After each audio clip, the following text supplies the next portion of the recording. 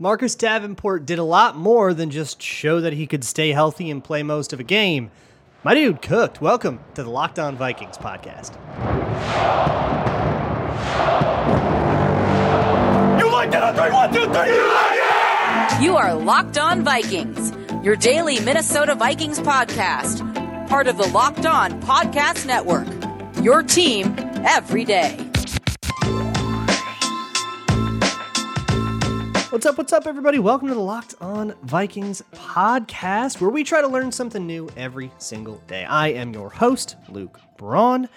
Thank you so much for making the Locked On Vikings your first listen of the day each and every single day. You can find the show wherever you find your favorite podcast, whether it's any podcast listening app, anywhere where podcasts are aggregated, including the SiriusXM app. You can also go to SiriusXM and listen to live broadcasts of games like Vikings Chiefs if you maybe want to try to combat the Romo curse or something like that.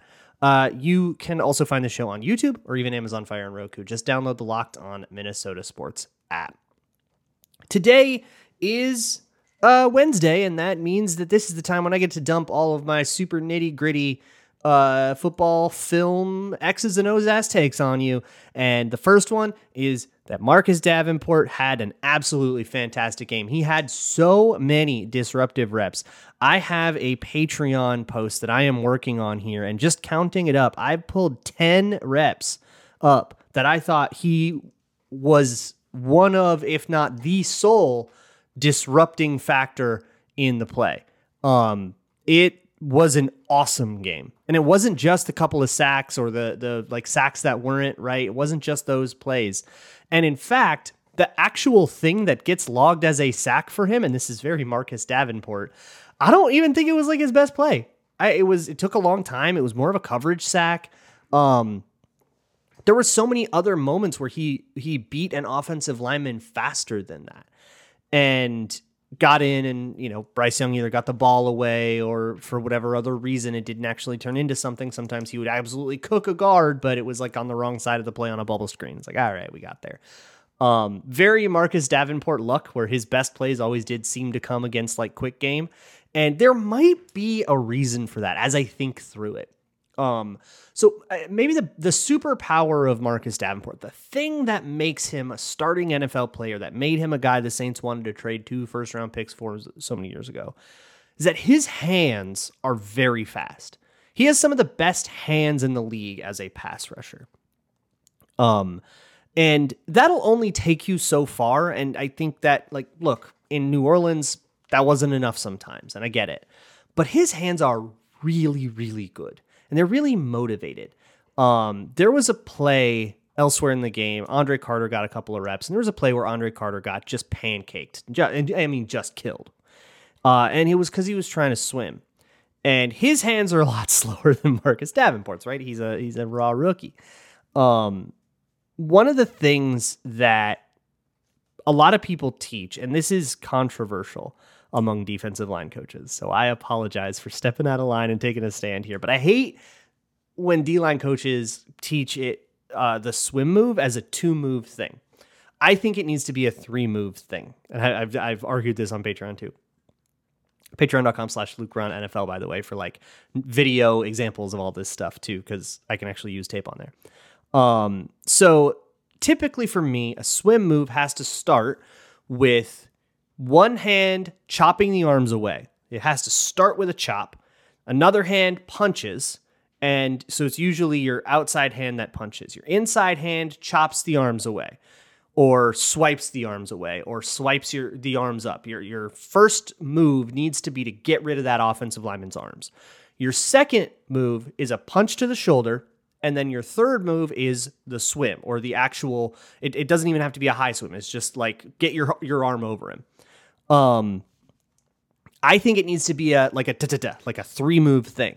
Some people think that takes too long, and they say, don't bother with chopping the O-line's arms, just punch and swim. And I hate that because it exposes your ribs to really big punches. It exposes your whole midsection to mean finishy punches from guards like Christian Darrisaw, or tackles like Christian Darrisaw, guards like Ed Ingram that want to punch you so hard in the gut that you fall over, right? And this is what happened to Andre Carter in that rep. Marcus Davenport can like get away with that kind of thing because he's so quick with his hands that his midsection isn't exposed for long enough for offensive linemen to react unless they're really timing this out.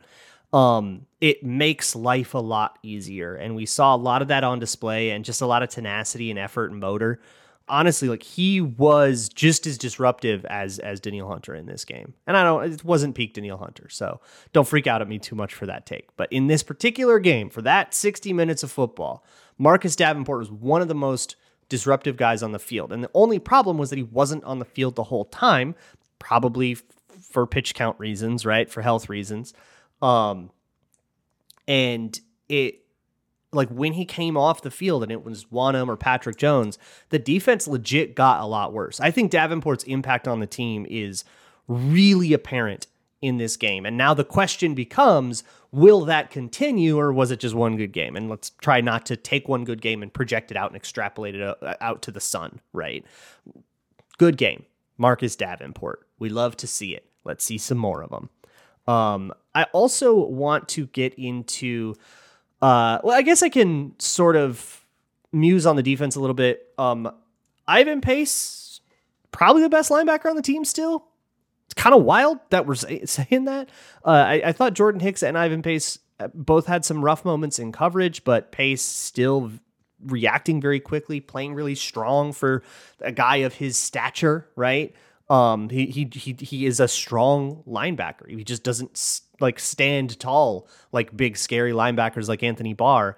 But I think one of the things that caused a lot of those like in breaking routes over the middle to like Adam Thielen and stuff that moved the ball on the Vikes a little bit was just linebackers and D-line dropping back into coverage, kind of getting exploited when blitzes didn't get home. And then just sometimes, it's just that they're kind of watching the QB's eyes and those guys can get looked off. It's just going to be something that can happen to you. And that's why we sort of have to blitz to make up for it. And it's when we didn't blitz last year and that stuff was happening, right? Then it was a catastrophe. On the secondary, really good game for the secondary.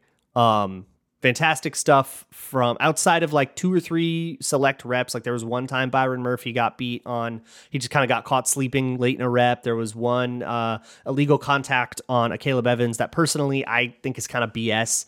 I mean, it is clearly contact downfield, but typically you need more of an extension than that to actually get called. And I'm not talking about PI. I'm talking about illegal contact because there's catch technique. There is a technique where a cornerback just sort of accepts the contact, but you have to just like not push back. And I didn't think Caleb Evans did that bad of a job doing that. Like you as the cornerback have a right to your spot as well. You just have to like take the charge when you're doing catch technique. And I thought he did a good enough job of that, but it's a subjective matter and he got his penalty, whatever. Outside of those plays, I thought he was fine. I thought Metellus had a really, really good game, especially as a pass rusher, which is very funny. Obviously, Harrison Smith had the Harrison Smith game.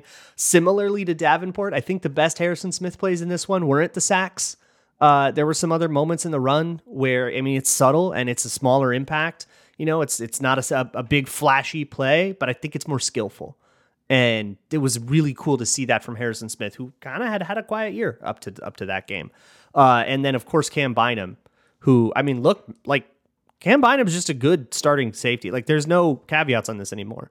He's not good for a rookie. He's not good for, but considering the circumstances, like he's good, man. Like he's playing so confidently. He's playing with his feet flat and he's driving on things underneath. He is playing safety the way that Harrison Smith played safety in 2021. When you look at Cam Bynum next to him, or who was this? It wasn't still Anthony Harris. Who's the other safety when it wasn't Cam Bynum? Was it the return of Sendejo? I forget. But like you could kind of see last year when they were in quarters, Cam Bynum would back off so much more than Harrison Smith. You could see Harrison Smith playing so much more confidently. Bynum is now playing just as confidently and giving himself less cushion, which means he can drive and break on things faster. And the risk is if you're wrong, you get torched, but he's not wrong. He's playing fast and right. That's what we want. I'm so happy with Cam Bynum, and I honestly, I'm ready to start talking extension. Let's get this guy in the building and make him a starter. I'm there for it. Let's flip over to the offense, though, because Davenport is not the only free agent signing that the Vikings had that absolutely cooked against the Carolina Panthers, and I want to make sure that I shout all those guys out, and then just kind of address the major question, a big topic in the YouTube comments after the Vikings got their first win, which was, does it matter that we beat a bad team? How do you parse that out? Let's have that conversation, too. Today's episode is brought to you by eBay Motors, and eBay Motors has teamed up with Locked On Fantasy Football and host Vinny Iyer to bring you some of the best fantasy picks all week, from starts and sits to waiver wire pickups. And this week we are talking about some get-right games. In particular, how about Aaron Jones, who is coming off of kind of a stinker against the Lions. He was on something of a pitch count on a short week, and A.J. Dillon didn't have, the Packers just didn't have a good game, right? Maybe with a little bit more of time to heal and a little bit more explosiveness and a softer defensive opponent in the Raiders, this could be a week where Aaron Jones goes off. So if you are an Aaron Jones owner in fantasy football, maybe don't give up on this thing, and we'll see if the Packers can get that run game going again. But of course, in my heart of hearts, I do not want them to, even though I too am an Aaron Jones fantasy owner. But hey, look, it's all about trying to fit all of those pieces of information together and make sure you got the right thing going. eBay Motors understands that, and they understand that it's also that's the case for your car as well. They have over 122 million parts for your car, and you can make sure that your car stays running smoothly. Brake kits, LED headlights if you're into that, roof rack, bumpers, or even stuff under the hood. Whatever your car needs, or maybe whatever you want for it, you can find at eBay Motors. And with eBay's Guaranteed Fit, they've got a whole system that can help you make sure that whatever part you're buying is actually correct and compatible with your car, which can be a total jungle to navigate. So go to ebaymotors.com and look for the eBay Guaranteed Fit. It's guaranteed to fit your ride the first time, every time, or your money back. eBay Guaranteed Fit, only available to U.S. customers, eligible items only, exclusions apply. Hey, thanks again for making Locked On Vikings your first listen of the day. If you are done with this and you want more Vikings content, head on over to patreon.com/LukeBraunNFL, where you can already find an offensive line hype tape, which is what I'm going to talk about next. And I'm also working on a Davenport one that will kind of back up some of the stuff I just talked about. But yeah, man, offensive line in the run game, absolutely cooked. And they had their job made easier by a tendency that the Vikings exploited. I think the Vikings did a very good job preparing for the Panthers. And not to get too far ahead of myself, because I will talk a little bit more about but it was just the Panthers. But up front, that's Derek Brown, Shai Tuttle's no slouch, Brian Burns. They got dudes up front. Justin Houston, who's, old but wily, right? They've got some dudes up front in Carolina, and I think that matchup against the Vikings offensive line was probably figuring to be the worst mismatch in the Panthers' favor all day. And the Vikings won that matchup. And I think that is the thing that swung the game more than anything else, more than fluky plays and luck and all that stuff. The fact that the Vikings O-line hung with that very, very good Carolina defensive line. And part of the reason they were able to do that was that, so the Panthers see a lot of zone running, right? We all do. Zone running's everywhere. And since zone running always starts with a lineman getting steps laterally to try to overtake a defensive lineman, right? They're trying to go from left to right or right to left. That means that as a defensive line, if you want to hold in the same gap that you lined up in, you kind of have to flow with that action. If they step to the left, I also have to step with them, right? As a defensive lineman. And a lot of the Carolina defensive line had that habit, and it made them better against zone runs because it was that much harder to reach them. They would slash almost like a gap across, like they were trying to get into the next gap over, but because that gap was moving at the same speed they were just kind of staying in the spot they were supposed to stay in, and it made for sound run defense. And when I did a scouting episode on Patreon that I did for this game, and I watched the Saints do a lot more like gap scheme stuff than the Vikings do. And every time they did gap scheme stuff, you could kind of see that the defensive line would just flow whichever way the offensive line in front of them was flowing. Like that is clearly their coaching point was if he steps lateral, you step lateral. If he pulls, you go with him. And that felt super exploitable. The way the Vikings ran the ball was a lot of that, I'm going to call it duo, but I also have seen it called zone cut. But it's the one where the Vikings offensive line will flow all the way to the right, but the running back will take the handoff to the left and then run behind two tight ends that are there. So it's actually a strong side run play, but the run action flows to the weak side. So you're flowing the entire defense away from the run action, and you kind of know that they're going to because that's what they do on tape all day. And sure enough, that's exactly what happened. Now, the Vikings also did get some pretty banging zone runs, and they just sort of overcame that extra lateral motion anyways, and credit to them. Good job, you did it. But there were other times where they didn't have to do it, where their job was actually to down block a guy that's already moving the direction you need him to go. So just kind of keep escorting him along, and congratulations, you get to win your block. And hey, as the big guys up front, don't make any apologies for that. We take those all day. Thank you for your 9 yards, and we'll line up on 2nd and 1 and then go throw a touchdown to Justin Jefferson. Very cool stuff in the run game. And I can commend just about every player involved. From everybody up front, Darisaw, Cleveland, Schlotman had great moments. Ingram had great moments. Brian O'Neill might have been the best lineman on the field for the Vikings. I don't know about that. Probably still Darisaw. You know, the tight ends as well. Munt even had some moments. Hawkinson as a blocker, ups and downs, but plenty of ups. But truly, the guy that steals the show on the run game tape was Josh Oliver. Josh Cohen, who is a very good J. Cohen, I think there's an underscore NFL on Twitter. Fantastic account to follow. Posted a cut up of all of the crazy Josh Oliver blocks in this one. And it is, I mean, you'll be sweating by the end of it. It is fantastic. It is truly incredible. And I want to kind of revisit the idea of like, man, why'd they sign a blocking tight end? Bam, there it is. So that you can be mismatched on O-line versus D-line, but still run the ball. Because Josh Oliver's just kicking that much ass. Gross Matos, that's the other guy on the Panthers. That's a respectable player that should have been able to be more productive, but we played really well. Having a guy that can be a tight end that can, hey, you know, catch a flash, catch a stupid dump off on a rollout and, you know, turn it upfield and run fine, but also functionally be a sixth lineman in the run game is so useful. There's so much utility to it that the contract that he signed in the offseason, I had no reservations about it at all. The only other thing I wanted to mention on the offense was Kirk's game. Look, I think that Kirk's game is truly defined by that pick six. There was a stat that I had on the Minnesota Football Party that of his EPA, his total EPA, his total expected points added, i.e. his impact on the game statistically, was minus 10.3. So Kirk Cousins cost the Vikings 10 points is essentially what that stat is saying. Minus 11.3 of that belongs to the pick six on that snag concept.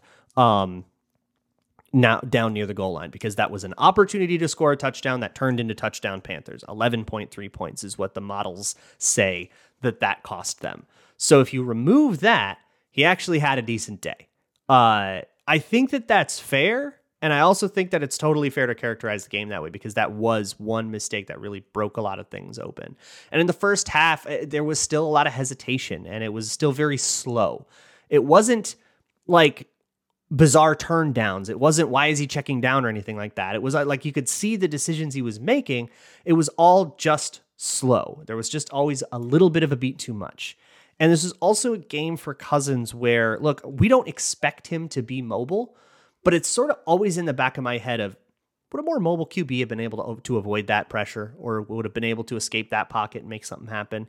You know, I'm not asking you to be Mahomes, right? I'm not asking you to go be Jalen Hurts or anything like that. But hey, would Stafford have made that play? You know, somebody that runs around just a little bit more. It's not Kirk's style, and we shouldn't like raise an expectation that it should be Kirk's style, but it's always something to keep in mind. And I think this is one where there were a couple of moments where, boy, a little mobility would have been great. or just a little bit of a sidestep would have been great. I actually think the other interception, the Ed Ingram one, very much Ed Ingram's fault. Way more Ed Ingram's fault than Kirk Cousins is. But I don't think it's unreasonable to go into the quarterback room later and say, hey, man, you could have stepped to the side a little bit and delivered a better ball there. Because Jordan Addison was going to be one-on-one on a 5'10" slot corner for a touchdown. And that's what he was trying to throw. It could have been there. Like, would have been a jump ball for Jordan Addison, and we'll take our chances there. I don't know. I know I'm like kind of asking him to be somebody that he isn't, but that is something we have to consider when we're talking about him getting older, and are we going to commit to more years of him? That's always going to be framed as part of the conversation. Today's episode is brought to you by FanDuel, America's #1 sportsbook. And if you want to get into a good old gamble, maybe you're watching the Twins, who congratulations on their first playoff win since Ronald Reagan died. I'm sorry, I didn't want to dig at the Twins. It's a good day to be a Twins fan. But if you're going to watch some more baseball, maybe you're not really a baseball fan, you need a little side action to stay engaged, that is what FanDuel is for. You can also, of course, bet on things like how many yards Justin Jefferson will get, spreads, over-unders, all the lines, and all kinds of wacky prop bets. I'm sure we'll have some fun ones with Travis Kelce, with probably Taylor Swift coming to US Bank Stadium too. Just go to FanDuel.com, and if you're new, all you got to do is make a $5 bet at FanDuel.com/lockedon, and you get $200 in bonus bets added to your account just for making the $5 bet. Win or lose that $5 bet. You don't even have to win it. You still get your $200 in bonus bets. Just go to FanDuel.com/lockedon. Their app is safe, secure, and super easy to use, and they pay out instantly when you win. That's FanDuel.com/lockedon to kick off the NFL season. FanDuel, official partner of the NFL. Folks, let's have a personal conversation. Dim the lights, light a candle, make it atmospheric, put on some smooth jazz, and let's heart to heart. Why do we as a fan base go so hard against moral victories? It is so forbidden as a Vikings fan to say something like, man, hey, they went toe-to-toe with the Eagles. That feels pretty good, even though they didn't win. Why is that so disallowed? But it's the most popular thing in the world. And if you don't believe me, read the YouTube comments on the Monday episode of Locked On Vikings, recapping the win. It's maybe the most common thought a Vikings fan will have, that when they beat a bad team, well, it was just the Panthers. That doesn't actually prove anything. They're not good. They just beat the Panthers. Everybody beats the Panthers. I don't know why there is such a double standard that moral defeats are the pinnacle of hey, man, losses are losses. Close only counts in horseshoes and hand grenades, right? But when it's a victory that can be discredited similarly, we're going to be all over it. I don't know why we do that. And people who do that, I don't know, maybe you do both. Maybe it's just that I hear a lot from both sides, and I mistake it that it's the same people. Maybe there are people that are just like, hey, beating the Panthers, not that impressive. Losing to the Eagles, not that big a deal. But I don't know. Like, if the Vikings get close to the Chiefs, take stock of how much you'll see. Oh man, good job. They went toe to toe with the Chiefs. Versus how much people are just going to lament that they're 1-4 and ask them to tank. Right? Personally, I think the scoreboard's a scoreboard. I think that, the Vikings, they got close to the Eagles, and there's lots of stuff from that game that we can look at and enjoy and, have some fun with, right? Find your joy. But you don't get the win back just because you got close. And you don't give the loss back just because they got close, right? You don't get to do that. That the record is the record. And the way I see it is like, look, we can do all these other things, project them moving forward. We can look at all the, analytics that we want, and win probability things, and we can try to make a sensible projection forward if that's what we're interested in doing, right? If you're trying to make a futures bet on the Vikings or something. But for me personally, whenever I look at a game like this where you go, man, they just squeaked one out against like the worst team, and then I go watch the tape and I see all this stuff that looks phenomenal. Like, man, okay, Marcus Davenport kicked ass. There's no ifs, ands, or buts about it. Marcus Davenport wrecked shop. in this game. Josh Oliver wrecked shop in this game. Strength of competition be damned. That dude cooked. And there's other stuff that didn't go as well, right? Kirk Cousins wasn't as good. There was swinging, ball security issues. Ed Ingram had 5 or 6 plays that I didn't like from him, which is far too many. If you feel the need to aggregate that into like I give them a C+ for the day kind of grade, then I guess go do it. I'm not going to really say anything like that, though. That's not what I'm going to do. I just don't find it useful or really that fun. So I don't really do that kind of thing here. And so when we're talking about strength of competition, that's usually a caveat to some sort of aggregated metric. Like, hey, yeah, they had really good DVOA in week 4, but it was against the Panthers. And I forget if I don't think DVOA is opponent adjusted. Maybe it is, and that's the entire point of it. I forget. But like, hey, they had great. They really limited the Panthers to a low EPA per play. I tweeted out a screenshot of that, of like the statistical. I mean, the Panthers offense was a catastrophe in that game. And every comment was like, yeah, but it's the Panthers, right? And sure, if you're going to look at a raw stat like that, you should probably adjust for strength of competition. But when I'm talking about, man, Josh Oliver laid down an awesome block on Brian Burns. I don't really care that Brian Burns' team is 0-4. Like, that's Brian Burns. We know he's good. And that's a great block that whoever just, laid down on him. And even beyond that, the reputations of these guys don't come on the field with him. At that point, he's just number 0. And yeah, we expect him to make a lot of good plays, but did he make one there? What if Brian Burns tripped and fell and you got to win a block that way, right? That's not really beating Brian Burns. So you can't really count that as, you got a great block on Brian Burns. But if he did a good job and he, did a nasty bull rush and you anchored against it, good job. You just held up to Brian Burns at his best. I think that's a better way to incorporate strength of competition is to be a little bit more common sense and logical about it, unless you're like trying to really do like iterative math, which is a whole other world I won't get into. And then the last thing I want to say on this is the idea that the Vikings just squeaked out of this one, I don't think is particularly correct. I know it was a 1-score game, but the 1-score cutoff is very arbitrary. And we talked about this a ton last year, right? An 8-point loss is not the same as an 8-point win. We cannot look at those two games and say, well, those were probably coin flips together, right? Those are about the same. And really just luck was the difference, right? I don't think you can look at that way. There's a lot of difference in, the Vikings losing against the Giants, for example, and the Vikings winning this game. Like the difference between who was outplaying who in those games. Like the Vikings did not get unlucky in that Giants game. They got their butts whooped on defense, and their offense kept pace barely, but they got whooped in that game. I truly think that score lies to you about how close that playoff game was. And I think the score is lying to you about how close this game was too. And part of that is 8 points in particular is like a pretty sinister score when we're talking about 1-score game-ness. Because if you look at win probability, which is probably a better model for like how close was this game at the end, right? Like how dicey was it getting there at the end?